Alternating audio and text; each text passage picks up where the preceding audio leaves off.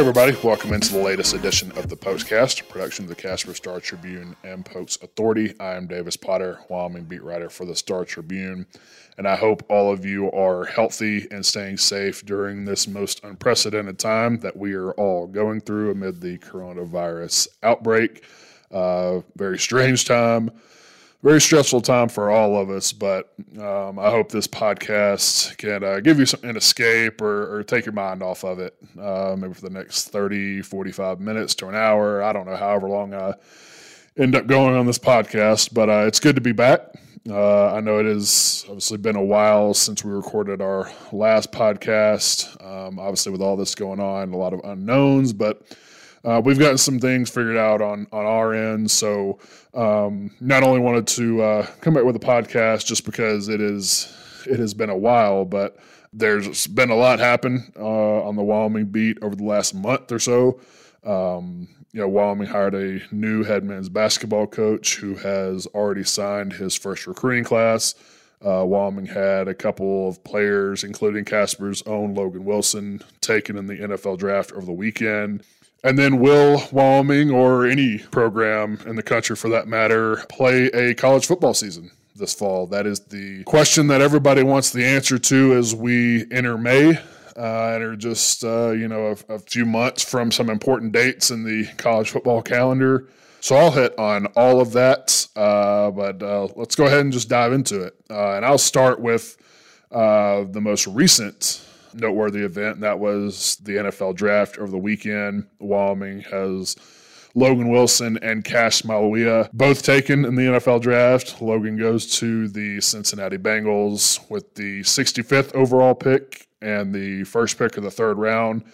And then Cash, his running mate at linebacker for the last handful of years, goes to the New England Patriots in the sixth round with the 204th overall pick. It's pretty interesting. It's first time since 1989 that Wyoming has had multiple players taken in the same draft at the same position. And obviously Logan was the more touted prospect, I guess, going into this draft. I mean, there was no doubt that he was going to get drafted. It was just a matter of how high in the draft he was going to get taken. He participated in basically every pre-draft event that there was, first at the Senior Bowl in January, and then the NFL Combine in February, where he ran the 4.63 40-yard dash and really started to elevate his draft stock. I think Cash maybe was the more surprising pick, just because you didn't hear Cash's name a whole lot during the pre-draft process. You heard more about Elijah Halliburton, the safety who led the Mountain West in tackles this past year, or Tyler Hall, the cornerback who ran a sub 4.4 40 at Wyoming's Pro Day and really turned some heads there. But you can make the argument that there was not a more important Pro Day for a prospect than Wyoming's was for Cash Maluia, because you remember, Wyoming was one of the few schools that actually got its Pro Day in before everything started getting canceled in early March. And Cash made the most of it, ran a 4.53 40 and really turned some heads with that time. And I know the Patriots are one of the teams that he talked to after the Pro Day. And now he'll obviously get a chance to go make a roster there for Bill Belichick in New England. And I wouldn't be surprised if you saw him make the 53-man roster and at the least as a rookie contribute on special teams. But, I wanted to talk a little bit more about the Cincinnati Bengals drafting Logan Wilson, obviously the Casper kid who became the first player to graduate from a Casper high school who played at Wyoming to be drafted since Alan Griffin did it in 1986. I wanted to talk about not only him getting drafted, but sort of our experience going at home with him. Him and his family invited the Star Tribune into his father's home where everybody watched the draft to document that experience, cover it. And first of all, I just want to thank Logan and his dad, Trevor, and that entire family for allowing us to basically go all access with them throughout the draft. We were the only media outlet that went in home with him throughout the entire draft up until the Cincinnati Bengals selected him with the first pick of the third round. It's interesting because the first time that I've ever gone in home on draft day with a prospect to cover that moment. And you're obviously, as a reporter, you're there to do a job. You're there for a reason, but you also don't want to interfere too much. So it's kind of that back and forth of, trying to get some reaction from him and family members and friends that were, sitting around the living room with him during that, just to get some feedback of, what they're thinking, what their reaction. But you don't want to be in there too much. You don't want to bother them all that much, because mostly it's just sitting there and observing and examining sort of the raw reactions to things as they're happening live. And, Thursday was just the first round, and Logan wasn't expected to be picked. I had a source with direct knowledge of Logan's draft stock tell me that nearly every NFL team had a second to fourth round grade on him. I think Logan was told he had about a 5% chance of being drafted in the first round. So Thursday was expected to be a pretty quiet night for him and his family, and it was for the most part. But the interesting part about Thursday was Logan was keeping just as close of an eye on the other players at his position, the guys that were, in that first tier of inside linebackers, I guess you would say, the guys that were expected to be first-round picks, as much as he was keeping an eye on himself and whether he was going to get picked or not, because every pick in the draft is slotted a monetary value as far as how much money you can make on your rookie contract. So the further that you slide in the draft, the less money you're going to be able to make in your first contract in the NFL. So, it got within, the first 20, 21, 22 picks, there weren't any inside linebackers that had come off the board. Now, you can sit there and debate whether Isaiah Simmons, the freak athlete from Clemson, who was taken by the Cardinals, I think 8th overall, you can argue whether he's an inside linebacker or not.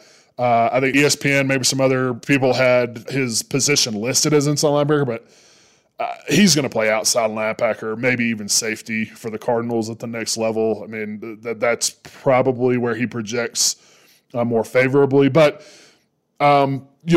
besides him, there weren't any other potential inside linebackers that had been taken. And so you could start feeling some of the tension, maybe some nerves at that point, because Logan wanted some of those other guys to go in front of him, so that obviously would elevate his stock for Friday. And so, he had some family and friends talking about, hey, we need some linebackers to start going off the board. And sure enough, the San Diego Chargers traded up and took Kenneth Murray from Oklahoma with the 23rd overall pick. And that started a late run of inside linebackers there in the first round. Then you had Texas Tech's Jordan Brooks and LSU's Patrick Queen go with back-to-back picks to the Seahawks and the Ravens. So that was the good news for Logan on Thursday. He got a call from his agent after the first round Thursday night that basically told him at that point it was between him and Willie Gay, the linebacker from Mississippi State, as to which one of them would be the first inside linebacker taken on the second day of the draft, probably sometime late in the second round, early third round. And sure enough, Logan ends up getting taken with the first pick in the third round. And that day, Friday, was obviously a little more stressful for him and his family. You could sort of feel the tension thicken as the second round went on. I would say probably about midway through the second round, Logan was kind of over it in terms of waiting and waiting for that call that, obviously is going to change your life and fulfill what had been an NFL dream for him his entire life. It was interesting because, him and Willie Gay were actually taken 2 or 3 picks apart from each other. Willie Gay went to the Chiefs with one of the last picks in the second round. And then Logan went, obviously, with the first pick in the third round to the Bengals. And even if Willie Gay had still been on the board with the first pick in the third round, I think the Bengals would have drafted Logan ahead of him because they've been in love with Logan Wilson ever since they really met with him down at the Senior Bowl because the Bengals brass, including head coach Zach Taylor, they were one of the coaching staffs down there at in Mobile for the Senior Bowl, coaching the South team, and Logan played for the North team. But, they got a chance to meet and talk to players from the opposing team, and they talked to Logan down there and really fell in love with them. And Zach Taylor wouldn't say after the draft whether Logan was the number one inside linebacker on their draft board. But, he was the first of three linebackers that the Bengals took in the draft. So chances are good he probably was. And I fully expect Logan to go to Cincinnati and at the very least be a part of that rotation at linebacker his rookie season. They drafted him to make an instant impact on that defense because they just don't have a whole lot at the second level of their defense, and which is the reason they drafted three linebackers. And look, Logan's probably right. I mentioned earlier that first tier of inside linebackers. Guys like Kenneth Murray and Patrick Queen and some of those guys, they were sort of that top tier of inside linebackers when it just comes to pure speed, athleticism, and all that stuff. But you could certainly make the argument that there was not a more complete inside linebacker prospect in this draft than Logan Wilson. When you combine his tackling ability, his football IQ, and then his ability to play pass coverage just as well as anything else. The Bengals need 3-down linebackers. Every team in the NFL needs 3-down linebackers that can play the pass just as well as they can fill holes and stop the run. And obviously Logan, with his background as a defensive back in high school at Natrona County High School, that obviously translated into his time at Wyoming. Finished his career with 10 interceptions, including 4 his senior year, which led all FBS linebackers. He is the guy that, I think the Bengals have wanted really from day one. They got their guy. And in today's game, you got to be able to cover, as a linebacker, those speedy slot receivers, those hybrid tight ends, and then also quarterbacks, because obviously Logan is going to a division in the AFC North that has Lamar Jackson, which just torched everybody last season with the Baltimore Ravens. So, you got to have a guy that can run and can cover space and get sideline to sideline. And Logan is a guy that can do all of that. And, I would fully expect him to be a guy that the Bengals plug in right away. And if he isn't able to get a starting job as a rookie, I would expect him, like I said, to get plenty of snaps and be part of that rotation immediately in Cincinnati. So that's something to obviously keep an eye on with these guys as they make the transition into the NFL, and exactly when they'll get a chance to meet their new teams in person and join them, start working out, is anyone's guess. Usually it's just a week or two after the draft that these teams' draft picks and free agents report for rookie minicamp, but obviously that won't be happening in person. It's probably going to all happen virtually. So you're probably looking at training camp maybe late this summer before these guys actually get a chance to report and work out with their teams for the first time in person.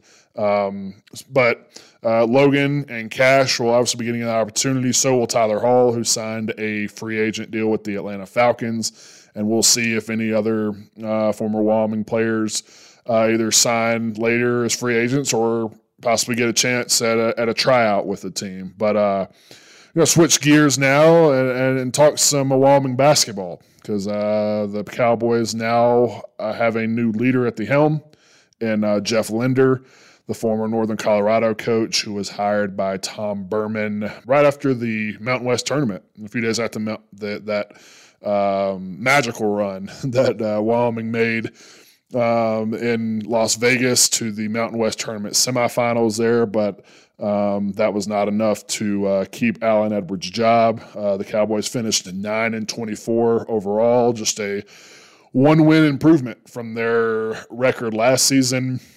And so now the Cowboys are starting over in their men's basketball program with Jeff Linder. And frankly, I think Wyoming did about as good as it could with this hire, just considering where their program is at and considering what Jeff Linder was doing at Northern Colorado. 3 straight 20-win seasons there. The Bears had a program record 26 wins just a couple years back. And Jeff Linder was one of the hottest names in coaching circles, at least among mid-major names. It was only a matter of when, not if, Jeff Linder was going to get a job at a bigger program. And credit to Wyoming and Tom Berman for being on top of that and acting swiftly here. I mean, I've been told that Tom Berman had been looking at Jeff Linder even last year in case he decided to make a change, and obviously he did. And now Jeff Linder is the new head men's basketball coach at Wyoming, and it's going to look a little bit different, probably a lot different, I should say, just in terms of the style of play. Jeff Linder's teams like to shoot a lot of three-pointers. Northern Colorado, which, by the way, was the number 2 seed in the Big Sky tournament this year and had as good a chance as anybody in that league is getting the league's automatic bid to the NCAA tournament. They've shot the second most threes over the last 2 seasons in the Big Sky. But not only did Jeff Linder's team shoot a lot of threes, they're efficient too. They were top 10 in the country this past season in 3-point field goal percentage. So, it's a system that he believes in and that they're very good at, or at least have been at Northern Colorado. Of course, Jeff has experience in the Mountain West, having been an assistant for Leon Rice at Boise State for 6 seasons before taking the Northern Colorado job. Helped coach Derek Marks, a former Mountain West Player of the Year there. He knows this area well. He knows the conference well. I think an all-around good fit and a solid hire for Wyoming. Now, look, him and his staff have their work cut out for them just in terms of getting the on-court product turned around at Wyoming. They'll obviously have to win games, a lot more games than Alan Edwards and company did the last couple of years. But Linder's made a positive first impression, particularly on the recruiting front, by signing a 6-man recruiting class last month. And none of those recruits were committed to Wyoming before Linder took the job. Now, a couple of them, high school guards, Xavier Dussel and Marcus Williams, had signed with Linder when he was at Northern Colorado, have been released from their scholarships and have since signed with Wyoming. But him and his staff made up a lot of ground in a short amount of time to get a 6-man recruiting class signed. That was ranked number 1 in the Mountain West by rivals at the time that the signing class was signed. Now, some of that has to do with the fact that Wyoming signed 6 players, which I think is more than anybody else in the Mountain West did during this current recruiting cycle. I might have to double check that, but 4 of the players were ranked 3-star prospects. 3 of them are junior college players. And look, Wyoming's going to need most of these guys to contribute immediately. Jeff Linder may have done his best recruiting job by getting Hunter Maldonado, Wyoming's leading scorer and rebounder, to return to the program. Hunter Thompson's also returning. Quan Marble's returning. Kenny Foster's returning. But Wyoming still had 5 players enter the transfer portal. And Jeff Linder said none of those guys are going to be coming back. So that's the reason they were able to sign 6 players during the spring signing period, and they still have 2 scholarships available if they want to use those and add players later at some point.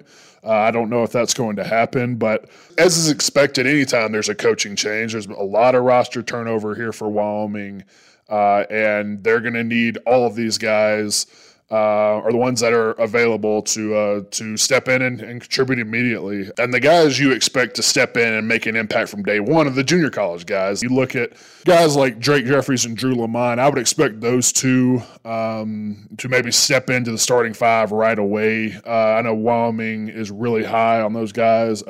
Drake Jeffries, who played his junior college ball in Iowa, shot nearly 45% from three-point range last season, and it is a big wing at 6'5", and it can shoot and rise up and shoot over a lot of the smaller guards, and it can do a lot of different things for them. And then Drew Lamont is a 6'8" forward who actually started his college career at American University and played at a junior college in Florida last year. But he shot right at 40% from 3. There's no coincidence they went out and got a bunch of shooters. They had to add more shooting talent, to run this system that Jeff Linder wants to run. So This is strictly a somewhat educated opinion on my part. This is a way too early projection for me, but if I had to guess right now, I would probably say that Wyoming's starting five for their first game next season would probably be Hunter Maldonado, Quan Marble, Drake Jeffries, Drew Lamont, and then Hunter Thompson at the five. That's just how I see it playing out. Way too early right now. Obviously, these guys have to get on campus. You have to work out. There's going to be tons of competition with this many new faces for starting jobs and for minutes next year. But we'll kind of see how all that plays out once these guys are actually able to get on campus and to start working out together and building chemistry as the Cowboys enter a new era of men's basketball. But we're almost 25 minutes in here, so I'm going to take a break, and when I return, I'm going to dive into some college football and what that may look like this coming season.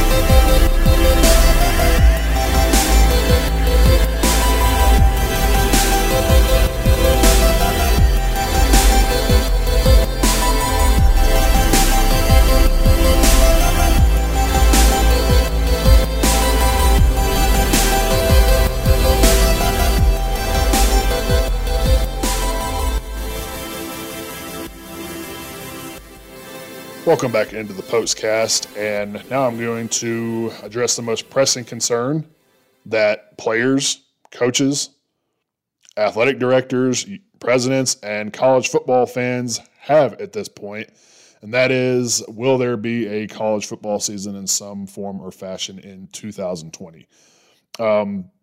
Look, this is all speculation and strictly hypotheticals that we're talking about because, frankly, nobody knows when we're going to get back to some sense of normalcy. You've got coaches and athletic directors talking about what they want to happen, what they hope will happen here in a few months. But, for the first time probably in their professional careers, they're powerless when it comes to making a determination on this coming college football season because they won't be the ones making the decision on when it returns. This is still largely going to be off the recommendations of doctors, public health officials, government officials, to tell us where we're at with this coronavirus outbreak in another month, 2 or 3, whenever that time comes. And Craig Thompson, the commissioner of the Mountain West, has already come out and said that there aren't going to be any more sporting events held at the member institutions until those college campuses open back up again. And I think you're going to see a lot of conferences probably fall in line with that. But I wanted to hit mainly on some of the contingency plans that are being thrown out there in case there is football that's able to be played at some point this year, which I do think that's going to be the case. But here's the thing. These conferences have schools in multiple states. And for the schools that are in the hotspot cities like New York, New Jersey, Seattle, Los Angeles, a lot of the bigger cities where the outbreak is far more severe, there's no way that those schools in those cities are going to be able to get their students back on campus the same time as a school like Wyoming might be.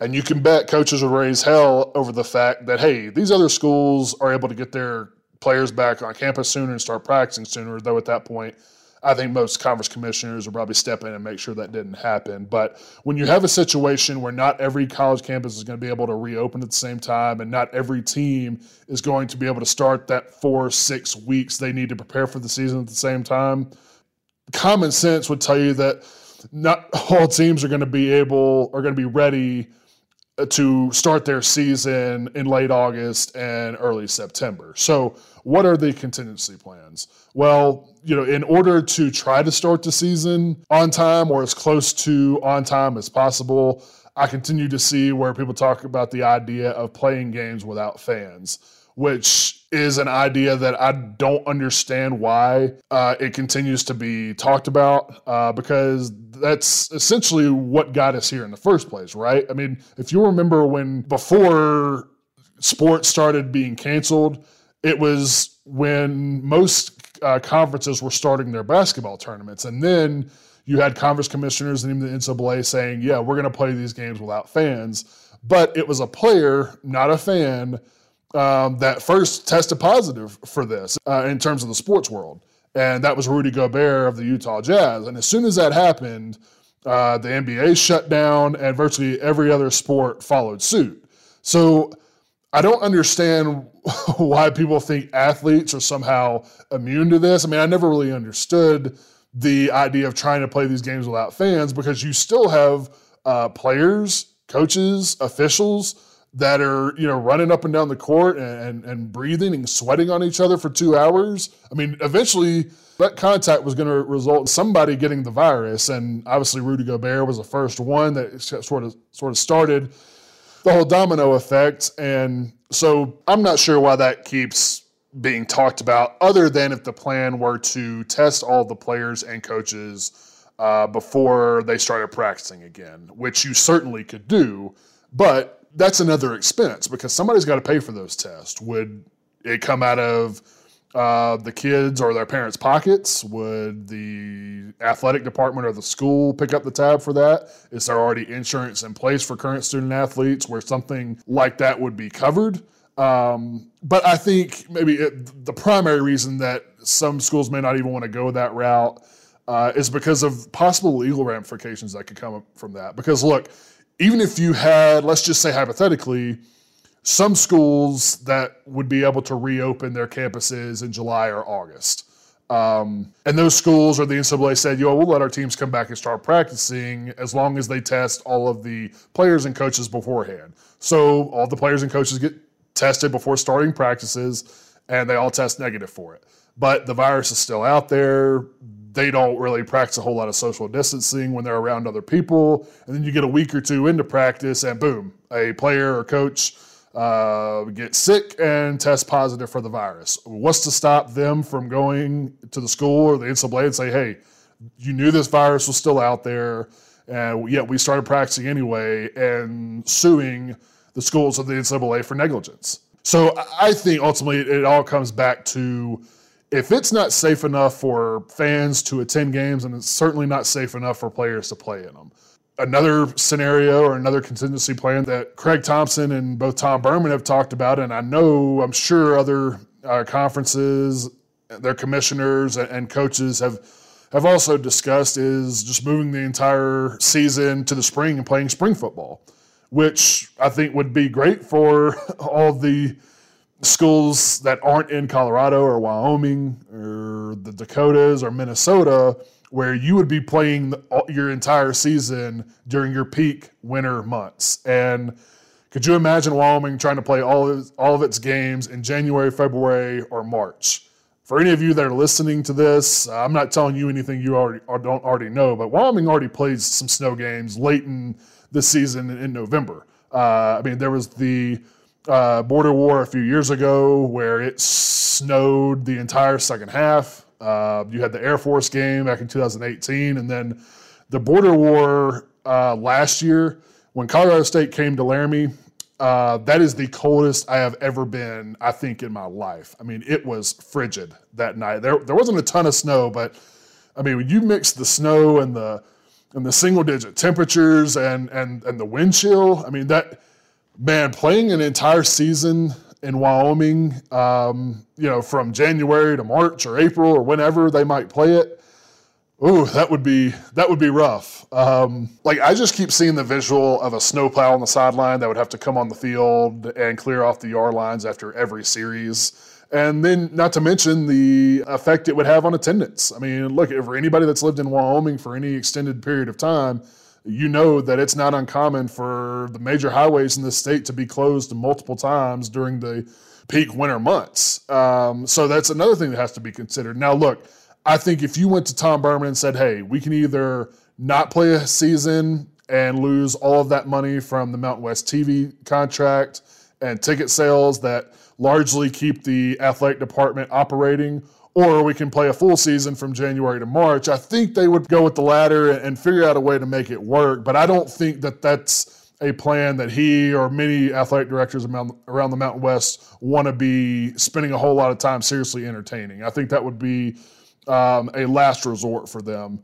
I think the most probable and most likely scenario would be a delayed or shortened season, where maybe, if you're not able to start playing games in September, maybe you just cut out your whole non-conference schedule, move the conference slate up to October, November, and try to get it knocked out by December, and try to keep the college football season on as close to its regular schedule as possible. Or maybe you just postpone the entire season another month and maybe play till the end of December, beginning of January, where maybe you start having the bowl games and the college football playoff in January and maybe into early February. I think that's probably the most likely scenario, because again, you're not going to have all of the college campuses opening at the same time. So I think everything's just going to be pushed back. But look, they've got plenty of time. I mean, we just got into May, so you still got a couple months until you need to decide really by probably early July or mid-July exactly what you're going to do, because that's really the time frame you're looking at to try to start getting your team reassembled on campus and start trying to work toward that August 1st start of fall camp around the country. But nobody really knows. I mean, we are all sitting here waiting and trying to figure out exactly what happens and where the spread of this virus will be in another month or two, if it's contained enough to where we can get back to some semblance of normalcy sooner rather than later. I'll go ahead and wrap it up there. Before I get out of here, I did want to mention this. Like I'm sure most of you have been financially impacted by this. That impact has reached the Star Tribune. I will be starting a 2-week furlough next week, so I won't be doing any reporting or podcasts for the Star Tribune during that time.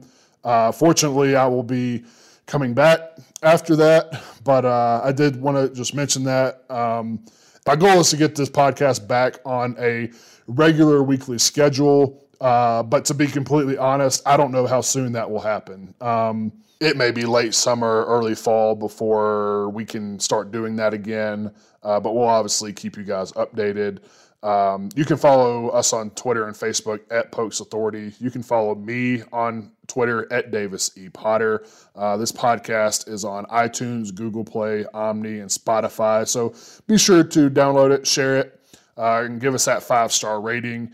And the last thing I want to say before I get out of here is, if you haven't already and you've enjoyed our coverage during this time, please, please, please subscribe to the Star Tribune. And look, you can call me biased if you want to, but I truly do think that our publication has covered the coronavirus outbreak in Wyoming in all aspects better than any other media outlet in the state. But regardless of what the publication is or what your source of information is, please support local journalism. I'm 32 years old, and I tell people all the time that outside of 9/11, this is one of, if not the biggest story of my lifetime, and we're trying to cover it as thoroughly and comprehensively as we can.